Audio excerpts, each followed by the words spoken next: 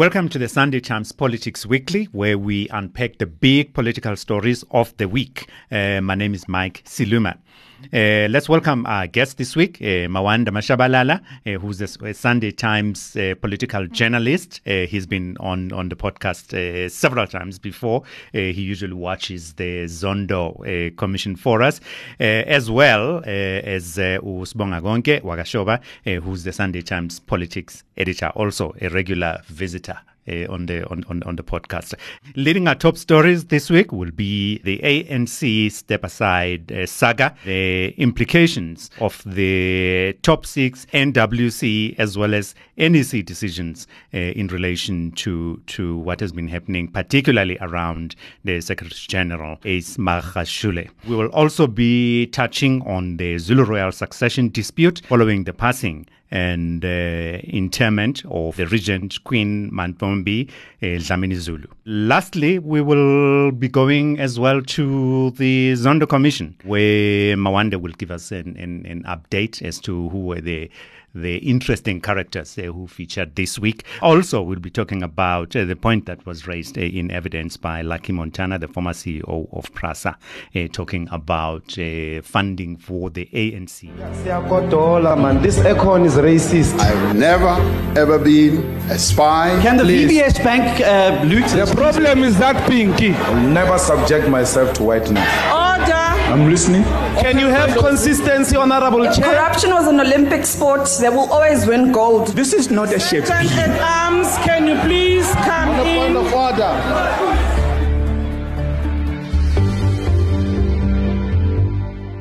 Welcome once more to the show, gentlemen. Thank you, Pramak, for inviting us. Let us start with you, Mawande, and look at what transpired at the commission this week. I thought it was very interesting that Lucky Montana was going out on a limb, as it were, to say that, well, basically shedding light, if you believe, his version, shedding light of how one of the many ways that the ANC raises funds. What was the context of that?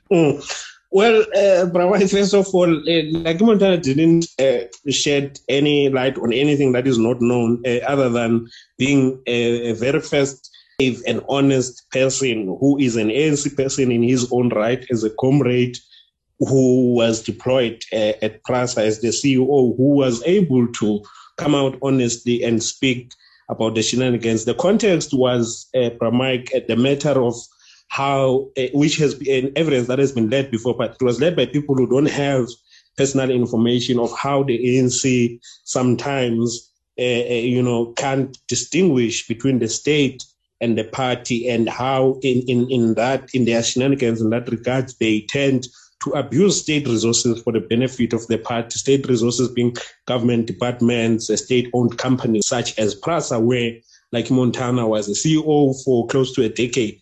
So Lucky Montana was speaking about his personal knowledge as to how ANC, and he said it without mincing his word, that the issue of ANC blurring the lines between party and state is nothing new. Actually, if I were to quote him directly, he said it is a way of life within the ANC. And he put it categorically that it was not an issue of a certain faction of certain individual. It was just a way of life, and how ANC has found it as an easy way to survive financially when it can't win with private donors. It just goes straight and takes advantage of its control of government, goes to CEOs of SOEs. He put examples of personal experiences that he had of, ANC being summoned at Luthuli House. He actually said that if Luthuli House doesn't destroy the registry of visitors, if you go there, you will find almost every month there's CEOs of all SOEs, because he said he even spoke to his colleagues at the time he was CEO of PRASA, who were telling him the same experiences. They were consulting each other as to how do we handle these guys. These ANC guys keep on coming to us and asking us to fund ANC events. He was even saying during the time he was CEO of PRASA, there was one occasion where the ANC actually was going to have a January 8th, and they asked him, they called him into an ANC meeting as a state functionary, and said he must give them a transportation plan to this particular January 8th event. You see, now they are calling a state functionary who's supposed to be serving the public to serve the interests of the party and transport ANC members and supporters to an ANC event, which was going to be cost-free because PRASA was going to provide the trains. PRASA was going to provide them with the strategic plan itself as to how it's going to be coordinated. So I thought it was quite revealing, Mike, and it was an interesting, revelation in that it was said by someone who had personal information. It would be very difficult to dismiss someone like that who said, actually, if you go to the Register of Loot to the House, you'll find my names and all the other names of executives of state-owned entities who visit to the House regularly because it's a way of life within the ANC. Yeah. I'd like for you to come in here. This whole issue of fundraising for political for the ANC, does it not also speak to the broader issue of how we fund politics in this country, how we fund political parties in a democracy such as we have? Is this unique to is the money issue unique to the ANC, or is it a generalized problem in our body politic? It is a generalized problem in our body politic, Mike, and that's why it was important that President Ramaphosa sign into effect the Political Party Funding Act, which actually prohibits government departments from contributing any resources to political parties. So with that act in place, what Lucky Montana was talking about can be prevented. That act is now in effect, Mike. It was put into effect on the 1st of April. So it means what Lucky Montana went through with this act in place, other CEOs of state entities are not supposed to go through the same experience. But Mike, as you said, it's a widespread problem of political funding. It's not just the ANC, but it's all political parties. We have that problem of political parties having received monies from really questionable sources. If you remember, Mike, I'll take you back to the time when the revelations about the Guptas was made, how the Guptas had donated to the ANC. And there was evidence that they actually had also donated to the DA, and that's why that act is very important, because it gives us an opportunity to know exactly who donated to which political party, and that is important so that we know, if people are investing in political parties and that they want something in return by way of what, of legislation, maybe tenders, etc. Yes, influence. They just take over the influence of political parties. It starts with the policy formulation in that political party. People influence the policy direction of a particular political party, so that in the end they benefit, and that has been the problem since our democracy, and it's a good thing that this act is now in place, and political parties will be able to now have to disclose who's funding them if they donate more than 100,000 rands per annum. And it also deals with the issue of foreign interest in our country. In what way? In what way, Sheba? How does it address the foreign interest question? So this act, also limits the donations from outside the country. So we had a problem that political parties were receiving funds from other governments who were then influencing our direction as a country. And now this new act stipulates that you can't receive such donations. You can only receive donations that have to do with research, training, and also with that donation, it's also very much limited, which is a good step in the right direction. That you can't have foreign interest influencing the country, and the direction that we take and the decision that are taken. Because if someone funds your operations and funds your elections, and funds your day-to-day operations, that person or that institution or that country, it means that it runs you. It runs your thinking. So it affects your sovereignty in a sense. It's taken away, yes. And that act, Pramike, which is now in effect, has dealt with all these problems, including the problems that Lucky Montana was dealing with in the commission. And Malawande is right. Lucky Montana is not revealing something we didn't know, but the significance of his testimony is that it's now being confirmed by someone who was there, who experienced it, and is confirming it under oath before a commission. Mm-hmm. Hey, Mawande, just very quickly, who else was at the commission this week that we need to know about? But Mike, the commission, actually, let me just give you a broad view. The commission is quite disappointing to me, at least as a person who follows it consistent in how recently it has set up its witnesses. I feel like towards its ending days, it's a bit all over the show. Commission used to be very much more organized. There would be a particular stream when you know that it's PRASA that week, it would be PRASA all the way. When it's ESCOM when it's transferred. But these days, it's all over the place. For instance, just this week, from PRASA, like in Montana, we went to Kevin Waitford from Bosasa.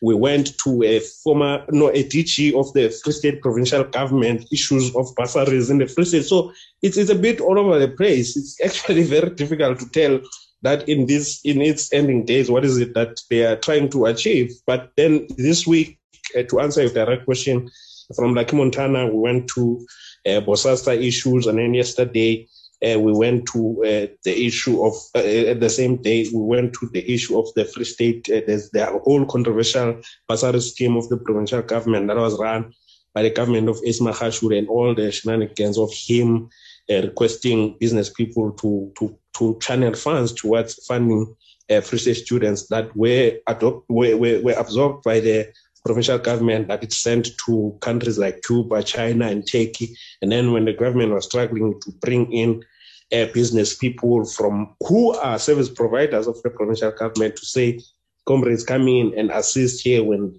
students need laptops, they need accommodation paid.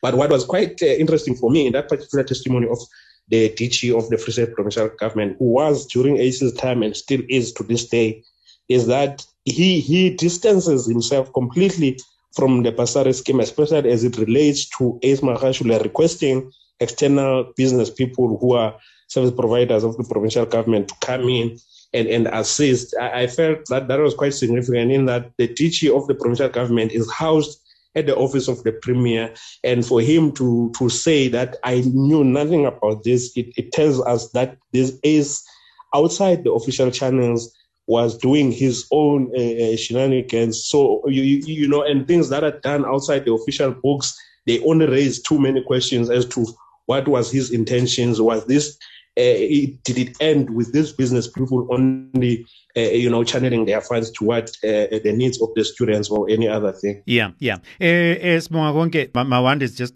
been talking about Ace Magashule. He has been going through a rough time at Luthuli House. Yes, Mike. Ace Magashule is going through a very difficult time at Luthuli House, as you were saying. He's been temporarily suspended by the National Working Committee of the ANC, which met on Monday. We know the background about the 30-day notice and people having to step aside, and Ace had requested that time to talk to former leaders of the ANC and seek their guidance about what steps to take. And when the 30 days were up last week, Ace Magashule did not step aside. In fact, only one prominent leader of the ANC stepped aside last week, and that is the deputy chairman of the ANC in KZN, Mike Mabuya, who's also facing his own corruption charges. But then, Michael, on Monday, the NWC said, no, you haven't stepped aside, then we suspend you temporarily. And Ace Magashule did try, Mike, to stage some kind of a fight back, which appeared to really be clutching at straws, really, because he's tried to stage a fight back by writing to President Ramaphosa, suspending him for the CR17 campaign funds. But really, that has never happened in history, that a Secretary General would just write to the president and suspend him. So the fight is ongoing, Mike. So this weekend we have what is like the what is billed as the most important NEC meeting since Zuma was removed. We must remember, Bramek, that this is the same NEC that removed Zuma, and ACE and these supporters are hoping that this NEC will reverse his suspension. But when you look at the balance of forces, that is very much unlikely. And his decision, Bramek, to actually write to President Ramaphosa and state that, and also issue a statement saying that he actually appealed and he has, which means that his suspension is lifted, has actually hardened attitudes within the National Executive Committee of the ANC. There are now people in the NEC who are saying, actually, let's take harsher action against this Marshal Mkhashule. So by the end of the weekend, we might be in a situation where the Secretary General of the ANC may be actually facing charges in addition to a temporary suspension that was meted out to him by the National Working Committee. But let me ask this to you, Shoba, and then to you, Mawande. Has something like this ever happened in the history of the ANC, where A, the Secretary General gets suspended, and B, they try to come back and suspend the president? Shoba, can you recall anything like this ever having happened in the history of the ANC?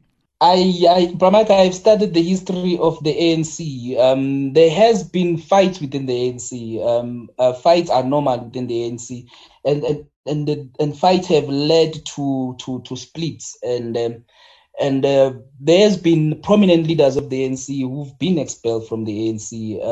But it seems as if it's the first time that a national official of the ANC, who is a Secretary General, because the position of Secretary General is a very influential position, because that person is in charge of the day-to-day running of the ANC. He's like the CEO of the ANC. And I'm looking back at the history of the ANC. I may be wrong. I do not remember a time when the engine of the ANC is under siege, where the engine of the ANC is accused of actually undermining the ANC and its structures, and it's actually facing a possible charges and maybe even a possible expulsion. Mawande, this is on the surface it might look like a fight between the president and the Secretary General. But what from where you're sitting, does it tell us about the state of the ANC as an organization? Well, Bramek, the state of the ANC, to be blunt, is a state of paralysis, as it were. As Ogago was saying, that it's never happened before. We were used to internal ructions within the ANC, but it's never happened before that at the belly of the party, at the day-to-day operations, what some call the CEO of an organization, which is the Secretary General, is facing the problems that the current SG of the ANC is facing. That tells you the state of decay, morally, ethically, politically, and otherwise within the ANC. That these, in fact, if I were to be a doomsayer, that these are the last kicks of a dying horse, as it were, as far as the ANC is concerned, because there's this wrestling for the soul of the ANC, and it's not for the soul of the ANC for astute or moral or ethical reason. It's really all about the control of state resources. Part of the reason that Ace Mkhashule and those that support him we will really take this to the end. I feel they are not going to give up early, even if the writing is on the wall that it's game over for them. But they are not, because the status and the power that comes with being an ANC leader is for personal beneficiation. It's far too bigger for one to just give up, because it gives you, you are able to instruct councillors, you are able to instruct mayors, able to instruct even premiers and MECs and all sorts of people in SOEs, because of the status that comes with you being an ANC leader. So I feel that is where we're at now, that these days the contest is about the contest for control of state resources, for personal beneficiation and the benefit of their allies and their business handlers, quite frankly. Yes, Mama Wonke, if a lot of people looking at what has happened with the NWC and what's happened in previous NECs, and what happened with the top six and the ultimate suspension of Ace Magashule, a lot of people have said, "Oh yeah, this is proof that Cyril Ramaphosa now has got total control of the ANC." Now, if this were a boxing match, right, would you say Ace Magashule has been knocked out, or he is down but not out? Mike, a lot of people were very much frustrated with the strategy adopted by President Cyril Ramaphosa. If it was a boxing match, President Ramaphosa has proven that he's not a fighter; he's a boxer, and then he does not rush into knocking the opponent out on the first or the second round. He is the guy who takes his time, who wants to box until the opponent is tired, until the opponent is confused, and then ultimately knocks him out. And this is what has happened, Bramike. Because if you remember, the decision on step aside, that leaders should step aside, where the ANC spoke about drawing the line, it was taken last year as early as August, and it has taken a very long time for the party to actually implement this decision, to actually write letters to people as it happened this week. And it has been a very frustrating process. But now, if you talk to people within the ANC NEC, they will tell you that President Ramaphosa is very much in control right now. And going into this NEC, Ace Magashule has lost a lot of allies. And if you look, for an example, Pule Mabe, who's the spokesperson of the ANC, a guy who was seen outside the court speaking on behalf of the ANC, but people saying, "Not actually, you are now speaking on behalf of Ace Magashule." You have people like Nomvula Mokonyane, who's been perceived as an Ace supporter, and now having changed tune. And we saw Pule Mabe this week issuing a statement dismissing Ace Magashule's letter to the president, and his statement. It tells you that Ace Magashule is now being isolated. Of course, it still does have supporters within the NEC. Tony Ngeni was in each and every media you can imagine in this country talking in defense of Ace Magashule. We expect him to do the same at the NEC, but they're getting fewer and fewer. And this tells you that the president is very much in control of his party, which is something that was totally the opposite last year, and people were wondering whether he is fit enough to lead the ANC. Hey, Mawande, is Ace Magashule, has he been knocked out or has he been knocked down? Yeah, he's toast, Brahma. He's toast. He's worse than being knocked down. He's toast. Yeah. I can agree more with Mr. Shoba on his take on this matter, in that, I like his boxing analogy, because that's actually what I like to use, boxing analogies. I would say President Ramaphosa, in this battle for control of the ANC, he has been fighting like Floyd Mayweather. You'll know that Floyd Mayweather will retire undefeated after 50 fights. Many people used to say, actually, his fights are boring. But they were so because he was not after entertaining or, having a crowd where people will always be at the tip of their chairs, but he was about winning. And for him to win, he was fighting strategically. You take your time, you study your opponent, you suss him, you box him in, you box him out, you see his strengths and weaknesses. And as soon as they drop their card, you go for the kill. And that is exactly what President Cyril Ramaphosa has done in this regard. As Mr. Showa is saying, his support base, even the people that were his staunch supporters, are beginning to, speak with twisted tongues. I saw recently on social media, even the likes of Egur Ruleni, Mayor and ANC regional chairperson in that region, Mzwandile Masina, actually distancing himself from a support of Ace Magashule. And these are people who used to be the most vocal supporters of Ace Magashule. But it shows you that now people, a politician, the life of a politician is self-preservation. And self-preservation is informed by political developments and how they study them. Now people are beginning to see that this guy is in a corner alone, and there's nothing he can offer me. Remember, because also the most important dynamic is what you control and what you can offer me. President Ramaphosa is in charge of the state. The state has abundance of position in terms of dispensing the patronage, as it were, which is part of political survivor. As Makashule on the other side is nowhere to be found in the state. So even if people support him, what does he have to promise them? President Ramaphosa can pull a trigger and do a cabinet reshuffle and fire ministers and appoint new ministers. He can appoint ambassadors. He can appoint people in state institutions as teachers and all of that. As Makashule doesn't have of that. So hence I say, as Makashule, whether he likes it or not, he is toast. There is nothing he can do. He can try. These are the kicks last kicks of a dying horse, because really his support base will drop and drop. Actually, I'm of the view that this weekend's NEC meeting may mark the beginning of an end, or the real end of, as it were, for Ace Magashule. And I doubt very much that other than people like Tony Yeng and Dakota Lekwete, who are not part of the state, so they have not much to lose by supporting Ace Magashule. But those that are ministers, those that are ambassadors who are within the NEC, I doubt much that even if they are supporting Ace before, they will do it this time around.